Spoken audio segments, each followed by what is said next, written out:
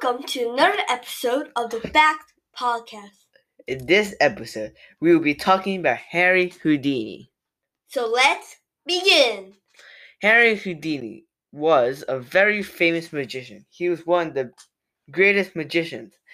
Eric Weiss was born on March 24, 1874, in Budapest, Hungary, and he had 7 siblings.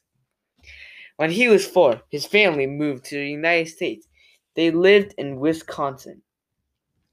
In 1887, his family moved to New York City. This is where he began his career in magic. When he became a professional magician, he began calling himself Harry Houdini.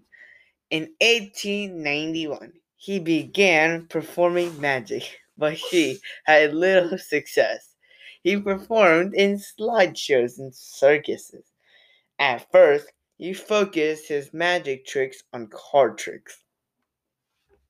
Soon, he started doing escape tricks. He continued to perform and also began baffling police by escaping from their handcuffs. His shows became an immediate success, and he started earning $300 a week. This is equivalent to about $9,000 a week in 2022. During the early 1900s, he performed in shows all over Great Britain. He performed escape acts, illusions, card tricks, and many different stunts. Houdini quickly became one of the highest paid entertainers at that time. As he became more famous, he also toured the Netherlands, Germany, France, and Russia. He challenged the police of the cities he visited to restrain him and lock him up.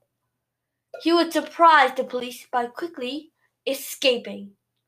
In 1904, with his new wealth, he returned to the United States and bought a house in New York City for $20,000, worth more than $700,000 in today's dollars. In the United States, he performed with great success. His shows often drew large crowds. One of Houdini's most famous shows was when he was challenged to escape a handcuff that one of the best locksmiths had spent 5 years perfecting.